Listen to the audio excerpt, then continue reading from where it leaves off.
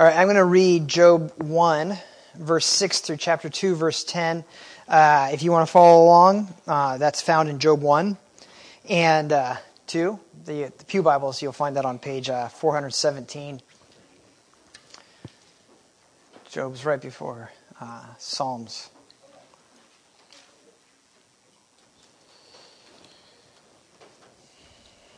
Okay, let's hear God's word. Now there was a day when the sons of God came to present themselves before the Lord, and Satan also came among them.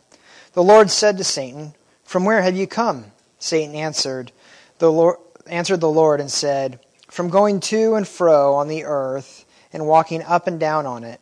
And the Lord said to Satan, "Have you considered my servant Job, that there is none like him on the earth, a blameless and upright man who fears God and turns away from evil?" Then Satan answered the Lord and said, "Does Job fear God for no reason? Have you not put a hedge around him and his house and all that he has on every side? You have blessed the work of his hands, and his possessions have increased in the land. But stretch out your hand and touch all that he has, and he will curse you to your face." And the Lord said to Satan, "Behold, all that he has is in your hand. Only against him do not stretch out your hand." So Satan went out from the presence of the Lord. Now there was a day when his sons and daughters were eating and drinking wine in their oldest brother's house, and there came a messenger to Job and said, "The oxen were plowing and the donkeys feeding beside them, and the Sabaeans fell upon them and took them and struck down the servants with the edge of the sword, and I alone have escaped to tell you." While he was yet speaking, there came another and said, "The fire of God fell from heaven and burned up the sheep and the servants and consumed them, and I alone have escaped to tell you." And while he was yet speaking, there came another and said, "The Chaldeans formed 3 groups and made a raid on the camels and took them and struck down the servants with the edge of the sword, and I alone have escaped to tell you." And while he was yet speaking, there came another and said, "Your sons and your daughters were eating and drinking wine in their oldest brother's house, and behold, a great wind came across the wilderness and struck the 4 corners of the house, and it fell upon the young people, and they are dead, and I alone have escaped to tell you." And then Job arose, he tore his robe and shaved his head and fell on the ground and worshipped. And he said, "Naked I came from my mother's womb, naked shall I return. The Lord gave, and the Lord has taken away. Blessed be the name of the Lord." In all this Job did not sin or charge God with wrong. Again, there was a day when the sons of God came to present themselves before the Lord, and Satan also came among them to present himself before the Lord. And the Lord said to Satan, "From where have you come?" And Satan answered the Lord and said, "From going to and fro on the earth, and from walking up and down on it." And the Lord said to Satan, "Have you considered my servant Job, that there is none like him on the earth, a blameless and upright man who fears God and turns away from evil? He still holds fast his integrity, although you incited me against him to destroy him without reason." And then Satan answered the Lord and said, "Skin for skin. All that a man has he will give for his life. But stretch out your hand and touch his bone and his flesh, and he will curse you to your face." And the Lord said to Satan, "Behold, he is in your hand. Spare only his life." So Satan went out from the presence of the Lord and struck Job with loathsome sores from the sole of his foot to the crown of his head. And he took a piece of pottery with which to scrape himself while he sat in the ashes. Then his wife said to him, "Do you still hold fast your integrity? Curse God and die." But he said to her, "You speak as one of the foolish women who speak. Shall we receive good from God? And shall we not also receive evil?" In all of this Job did not sin with his lips. Let us ask the Lord's blessing on our time this morning. Our gracious God, your word is good, not always easy, but always good. May you be with us this morning, and may we do more than hear and understand. May we believe and trust and find comfort in your truth, we pray in Jesus' name. Amen. Okay, well, a little bit of review as we get started. We're doing an abbreviated series in the book of Job. We won't be covering the whole book. What kind of genre did we say last week Job is? What genre of literature, of writing, of biblical scripture? We said it's wisdom. It has narrative at the beginning, it has poetry in the middle, narrative again at the end. But I argued that it's wisdom. And now, what is biblical wisdom?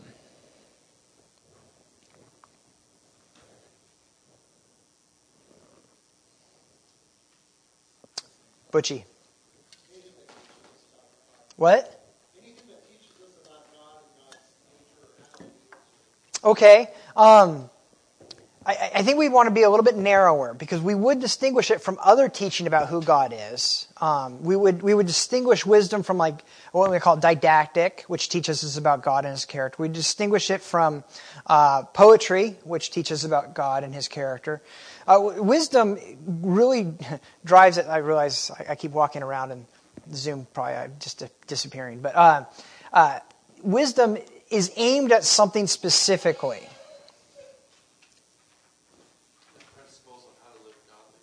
Yes. Yeah. Wisdom, biblical wisdom is different than earthly wisdom. Earthly wisdom we distinguish from knowledge as learning about how life works. You know, it's from experience. But biblical wisdom is actually different.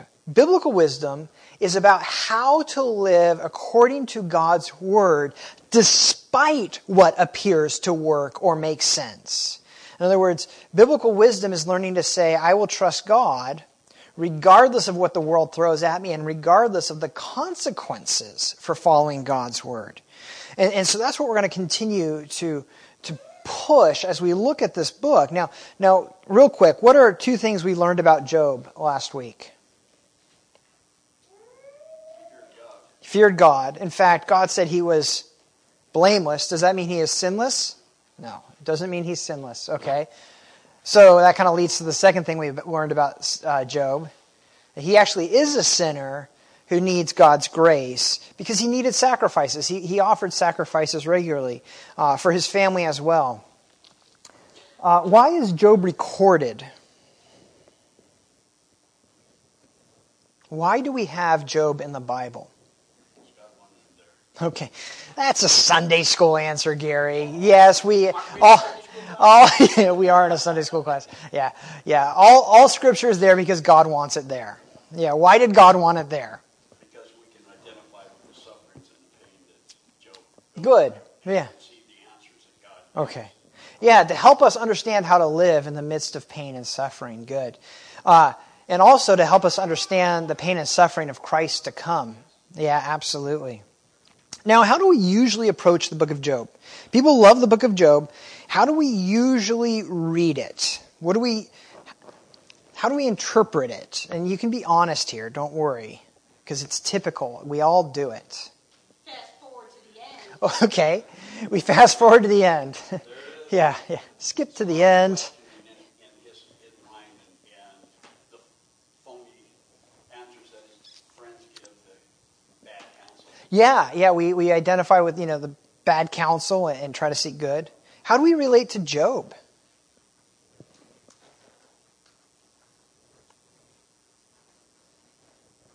Okay, let me see if this resonates at all. Do any of us compare ourselves to him and ask ourselves questions like this? Could I continue to trust God through everything he went through? Would I have the strength to not throw in the towel and curse God and die like his wife said? Would I be able to survive the way Job did? Anybody ever read Job that way? Okay, a couple honest people. Good. Yes, I did call the rest of you liars. I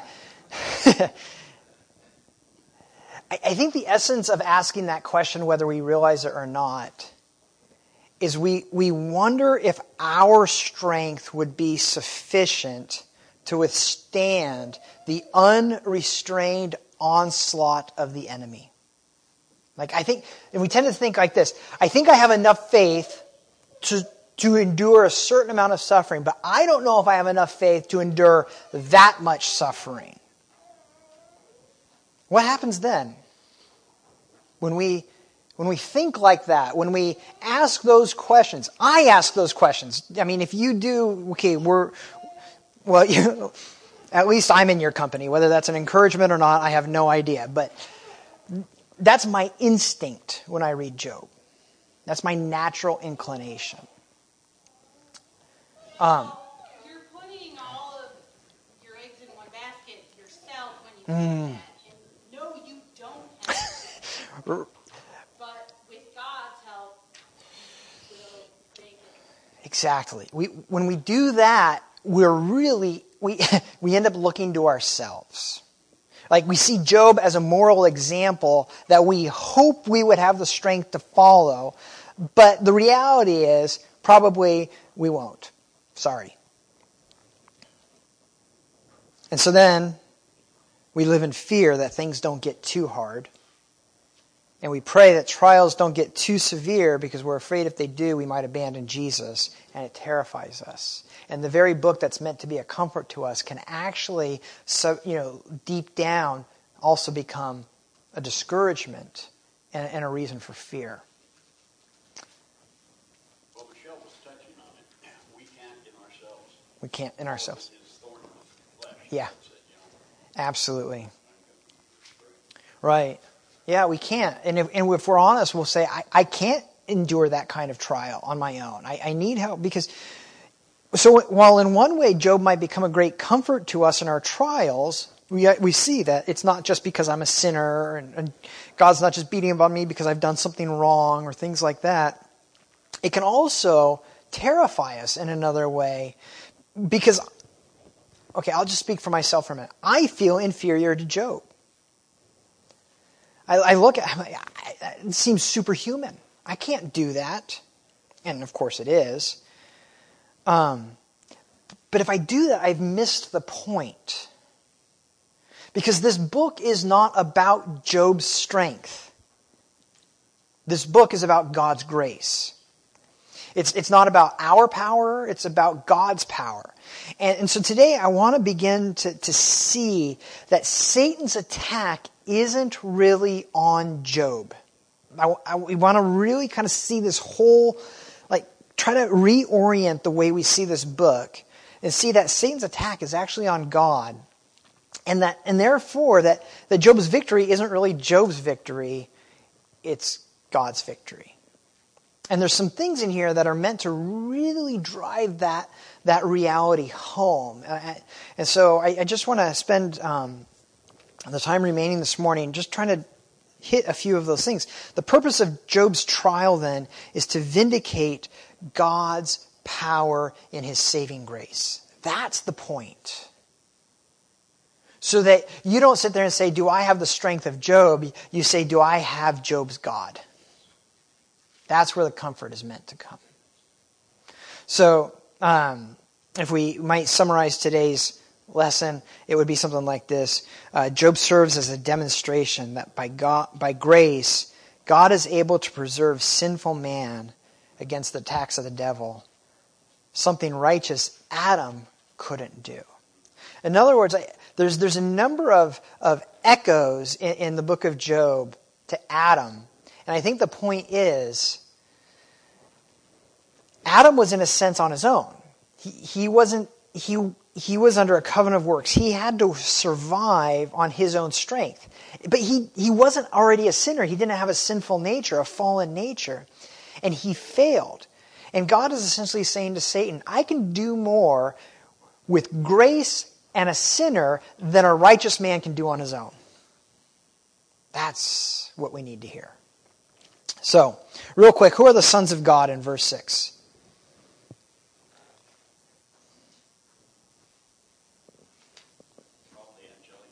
Yeah. They can refer to that phrase can refer to different things in the Bible. But here, it's talking about angels, and it says in that Satan came along with him. Now he's only called Satan two places in the Old Testament: Zechariah 3 and here. Anybody know what Satan means? Accuser. Yeah, it's like a legal term for the prosecutor, right? It's interesting, right? Jesus is called our advocate, our defender. These are both legal terms. One accuses you before the judge, and one advocates for you before the judge. Now, what do you notice about verse 8? I hope you have your Bibles open this morning. What's really interesting about verse 8? Butchie's not even looking down. Did you bring a Bible, Butchie? I did, but I didn't bring glasses. Okay. What do you notice about verse 8?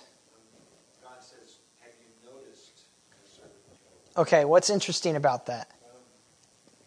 Pointing out to Satan that, well, here's a guy you can test. Here's a guy. Yeah. Right? Yeah, it's kind of like Goliath shows up, and he's like, no one's willing to fight me, you know, and the king looks over and says, what about Dave Stoudemire? You're like, you know, out of all the times you choose to remember my name, now is the time. No, it's like things but no things. Like God brings Job up, right? Absolutely. My translation says consider. Uh-huh. So much better. Have you thought about? Yeah. Right, absolutely. It's like an accountant, right? Have you carefully weighed this matter? Yeah. Why do you think God brings Job up? Because he's going to show his glory in all that happens. Yeah. There's absolutely a future plan too, right? But is there a present reality that God is pointing out? Meaning, is he bragging about it? Uh-huh. Why would God brag about Job? Because he trusted him, he feared him. Yeah. Here's a man who was born in sin, and he worships and he honors God. He cares about his children and offers sacrifices for them. Right? God's like, look what my grace does with a sinner. Here's a man who honors me. You see, right? Yeah. And does Satan disagree? Does Satan go, Job, let me list off all the things he's done? Does he argue that Job doesn't actually honor the Lord? And no. He acknowledges it. But he argues the reason. He says, yeah, but I'm not disagreeing that Job honors you. But here's the thing. Where does Satan go after? Mm-hmm. He doesn't really do it because he loves you. He does it because he's selfish. And he just knows he doesn't want to rock the boat. Following you, it's a good deal. Look how wealthy he is. Look how comfortable his life is. Why would he rock the boat? Yeah, John. Yes. What does that mean? Yeah. Yeah. Well, of course he does. You've bubble wrapped him, right? Yeah. That's the Hebrew. The Hebrew is actually bubble wrap. You've put this protective wall around him where nothing can get in, nothing can test him and see what he's really made out of. Absolutely. Verse 9, Job says, he asked if Job would serve you for nothing. If you didn't give him all these blessings, and it was just to serve you, not for all the blessings he would receive, would he? For nothing? That's the question. What's he accusing God of?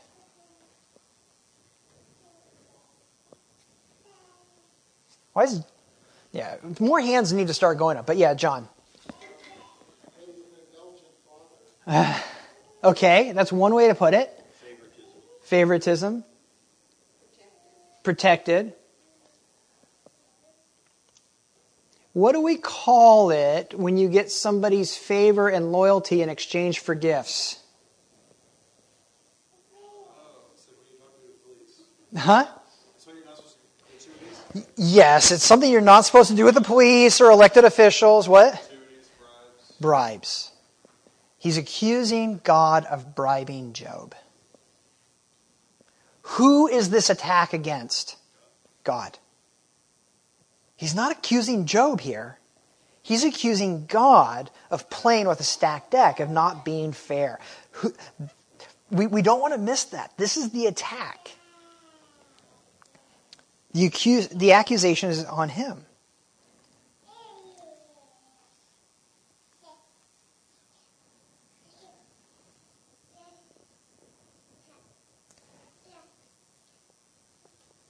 That means that the point of this book is not trying to answer, and it will deal with this a little bit, but it's not answering why we suffer, because that's not where it starts. It's not about our earthly comfort, it's about God. And how He enables us to love Him. Is it only through comfort and bribery? That's the question this book is answering. Do we only serve God because He bribes us? Do we only follow Him and stay loyal to Him because He bribes us? That's the conflict. And so God gives Satan permission to strip Job of all his earthly blessings. And with only one caveat, that he not touch Job personally. And so in a single day, he loses it all. And it comes in 4 waves. The first wave, the Sabaeans, which were Bedouins, they descend upon Job's oxen and his donkeys, and they kill his hired hands, they steal his animals, and only one servant lives, and he comes and tells Job. And the second wave is that while that servant is still talking, another one shows up, and Job's sheep, they're not stolen, they're consumed with fire from heaven, along with his servants. Only one survives that he can come and tell Job. And then the third wave, the Chaldeans, the Sabaeans are stealing, the oxen and the donkeys. The Chaldeans steal his camels, and they kill his other servants who are watching his camels. So only one survives. It's like this theme, right? And that's all unfathomable. You think about, coincidence, right? Okay, theft from one group, it happens. Theft from 2 unrelated groups in the same day, okay, that's a pretty big coincidence. But the real kicker is, and fire from heaven, who's behind this? What does Job have to accept at this point? Yeah, that God is behind this. Job is being targeted, and yet the worst is yet to come. So finally, the 4th wave in verses 18 and 19, we're told that the greatest toll of all was taken. All his children gathered in one house, as they were known to do. We saw that last week. A great wind came and destroyed the house, killing everyone in it but one servant who might come and tell Job.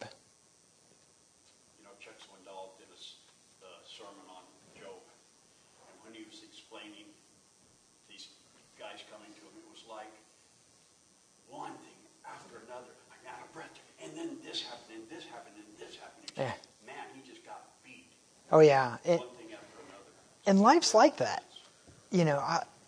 My phone can go a week without ringing, and then in one day, crisis, death, sickness, in the morning, before lunch, after lunch, and again, it's like, and Lord, I have no strength left. You're like, yeah, you had no strength to begin with. You just thought you did.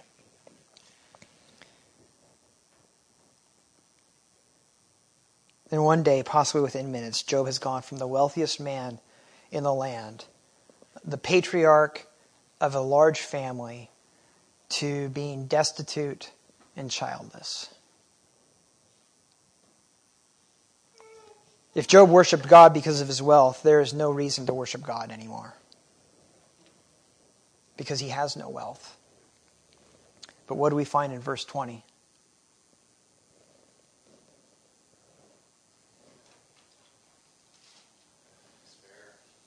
Okay. Is it despair? Yeah. There's sorrow, but he worships God without the wealth, without the bribe.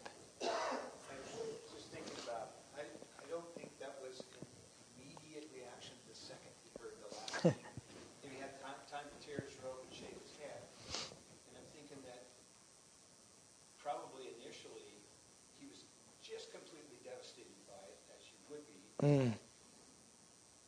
But then as he has time to think a little bit, he says, well, this is Right. purpose behind it, so I'm going to trust that that's the case. Yeah, we don't have to assume that he's like, oh, everything's gone, let's have a worship service. But in his sorrow, he still confesses that God is good. He still praises the Lord's name. Absolutely. It's funny, he tears his clothes. We read last week in Joel, tear not your garments, but rend your heart. I read it 3 more times in the Bible this morning, and when things going on in the ministry of Elisha in 2 Kings. But there's that imagery, right? He tears his clothes, he's weeping, he's mourning. But yet in the midst of all of that, he worships. Does Job know yet why God is doing this? Is he able to worship God because he says, it's painful, but at least I know why? No. He only knows that God is doing it. And he responds in worship. And that brings us back to what I said last week about the biblical definition of wisdom.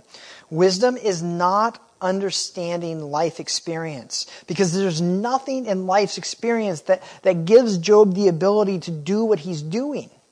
This is uncharted territory. Wisdom is not even understanding the meaning of suffering. He doesn't understand why. Wisdom is trusting God and obeying Him regardless of what comes upon him. And so in verse 21, Job makes this great confession. Naked I came from my mother's womb. Naked shall I return. The Lord gave and the Lord has taken away. Blessed be the name of the Lord. If you want to hear something touching, Evie Hill, pastor down in L.A., preached on this verse at his wife's funeral.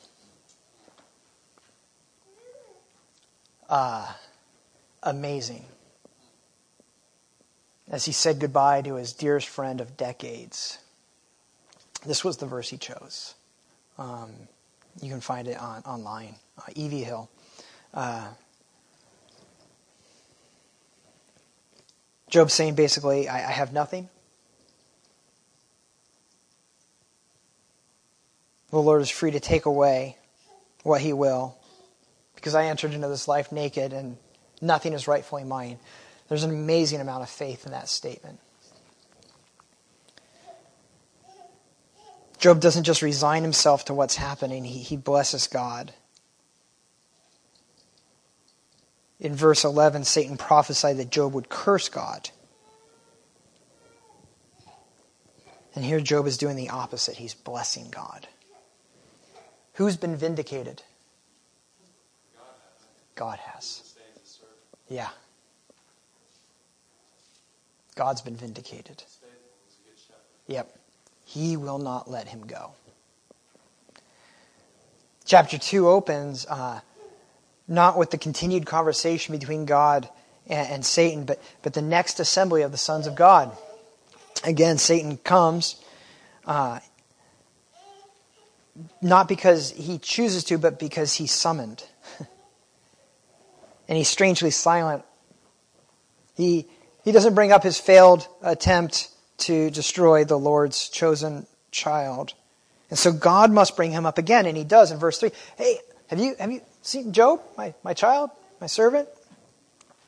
He repeats everything that he said about Job in the previous chapter, and he adds something. Not only does he say, have you considered my servant Job? There's none like him on the earth, blameless and upright, who fears God and turns away from evil. He adds, he still holds fast with integrity, although you incited me against him to destroy him, and without reason. There's a play here, right? Because Satan argued in chapter 1 that Job will not serve God. Job will not serve God for no reason, right? And God brings up that language. You told me to destroy him with no reason, and yet he still worships. He's doing a little play there. He's throwing Satan's words in his face.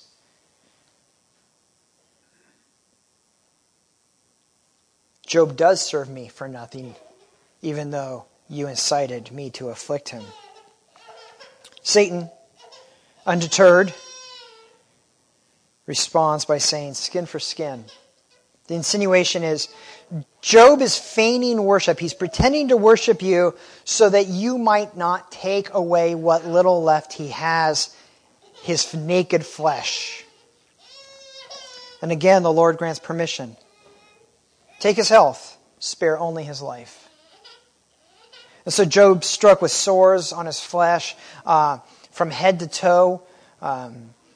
And those will be explained through the book.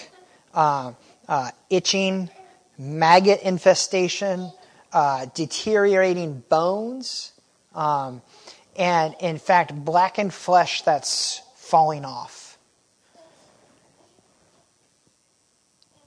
And it's into all of this that his wife appears. Verse 9. And she comes with those comforting words of, curse God and die. Thanks, honey.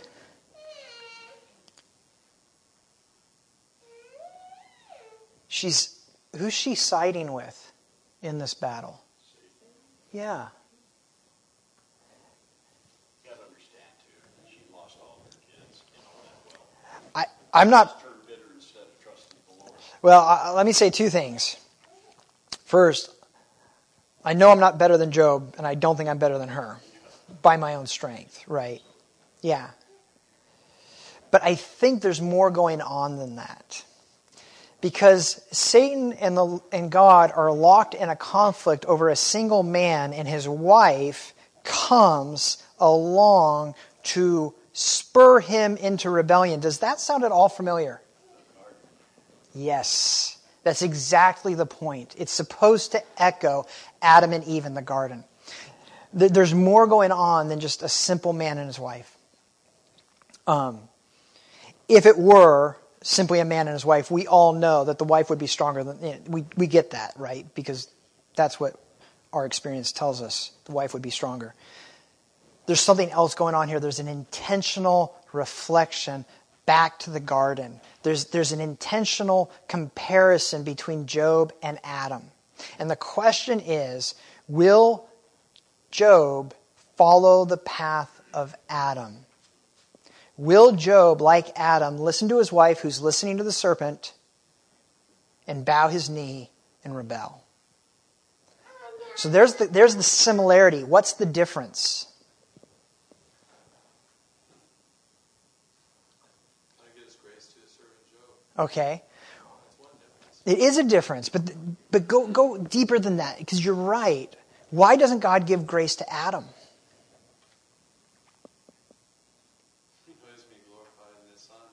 Okay. That's big picture. That's not a Sunday school answer. Well, I mean, it's a deep Sunday school answer because it's big picture, like the ultimate goal, the plan and stuff. But I think there's something going on. Yeah, Mom. Well, Adam was originally without sin. Mm-hmm. And Job is already an admitted sinner. Yeah. And so the grace goes with the sinful. Exactly. Adam was not under grace. He was under works. He was being tested to see on his own strength. So there's one difference. Job is under grace. Adam is under law. That's one difference. The second difference is Adam isn't a sinner already. He's not fighting against a sinful nature. Like, so there's this difference, like,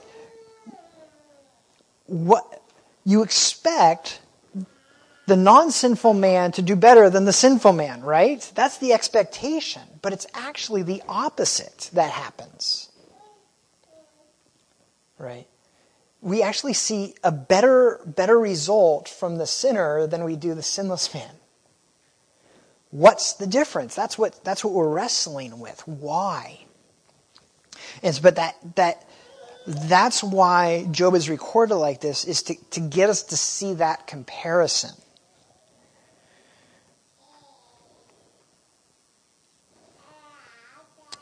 But Job doesn't listen to his wife. He doesn't attack her. He patiently answers her with God's wisdom, with God's truth. And he says, shall we receive good from God, and shall we not also receive evil? Now, I need to be careful here. Evil in Hebrew has a range of meaning. It doesn't mean like God is doing wickedness. Get over it. No, that's not what it means. It means adversity, pain, trouble, right? And it's affliction. And Job trusts that it would be wicked of him to accept God's blessings and then curse him when those blessings are removed. But most profound is what we read at the end of verse 10. In all of this, Job did not sin with his lips. This doesn't imply that he cursed God in his heart. It's concluding the whole section. Job's goal was to get Job to curse God, but Job only blesses him. And so in just the last few minutes that remain, I want to bring us back to where we began.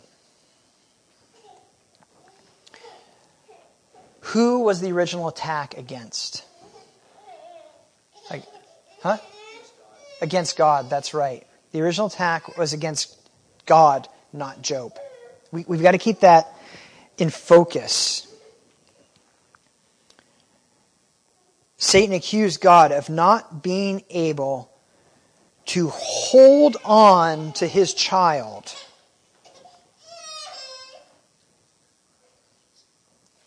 And keep him faithful and true except through bribing him. That was the accusation. This is the only way you can keep worshipers and followers is by bribing them. That's the accusation. And Satan argued that Job, and thereby implication in you, would surely fall away if things got too hard. Which of course is how we feel. If things got this hard, I'd probably fall away. I don't think I could persevere where Job persevered because I don't have that kind of strength. I don't have that kind of faith. I'm not like Job. I'm just a typical weak sinner. The goal of this whole section is not to vindicate Job, it's to vindicate God.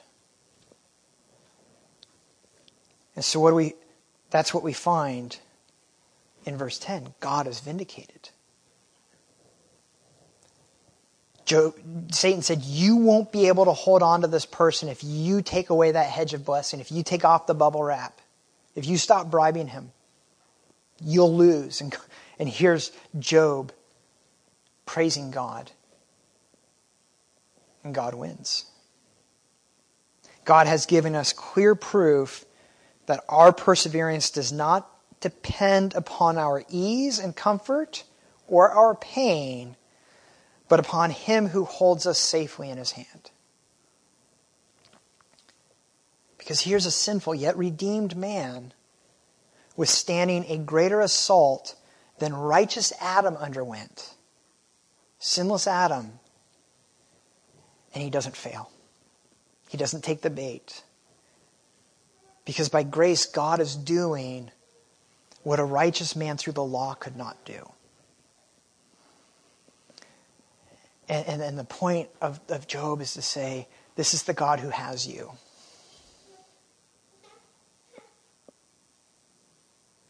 If it depended upon your strength, you could be without sin. If it was just upon you, you'd do no better than Adam.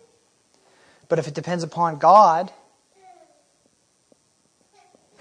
then you could go through what Job went through, and the Lord would still hold on to you. Because His grace is sufficient. Yeah, John.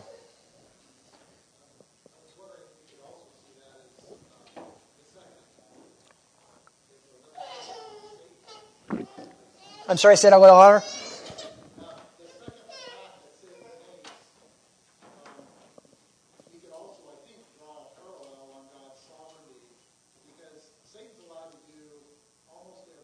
Mm-hmm. Right. Right. Right. It's interesting, right? Because what Paul says in 1 Corinthians, that God will not allow you to be tested upon that which you are able. In other words, Satan must get permission. He must get permission. No. Yeah. We often think, that it's us and Satan and God sort of on the sidelines, and here you just see the intense, here's what you may do, here's as far as you may go, here's what I give you permission or not. Yeah. And that's what God will not allow you to be tested beyond that which you are able to endure. And for every way, He will give you a way of escape. Absolutely. Good. Dave. I was just kind of thinking about the statement that God makes to Satan when he says, "You incited me against Job." And I guess it kind of speaks to the fact that Satan can only go so far. Mm-hmm. And whatever happens, it is in God's sovereign plan. It is in His purpose. Mm-hmm. Yes. Yeah. That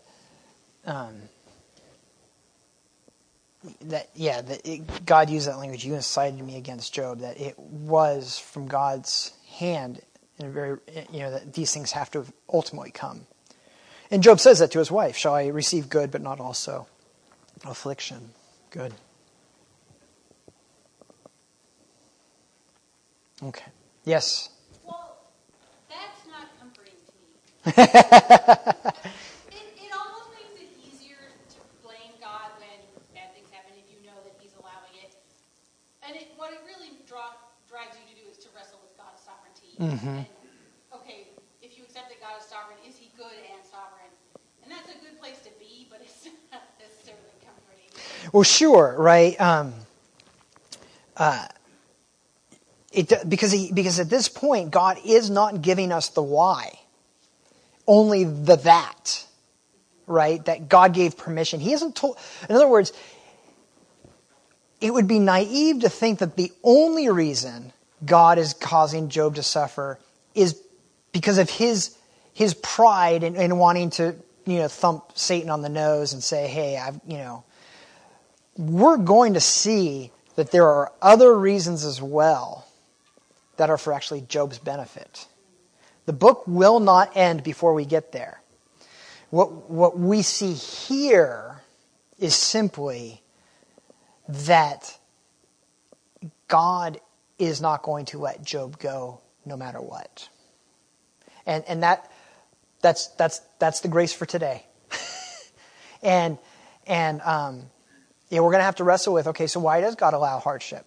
I mean, if he's going to preserve me through good or ill, why not just make it good? Well, there's reasons that we can get to those, and the Bible has answers. They're just not in chapters 1 and 2 of Job. Yeah. How's that for a pass the buck? It's fair enough. Yeah, it's okay. We'll get there. But yeah, it's not easy. But it does comfort me in that sense that when I compare myself to Job, I think, Lord, you better not test me like that because I won't survive. And that's not the point of Job. It's the opposite.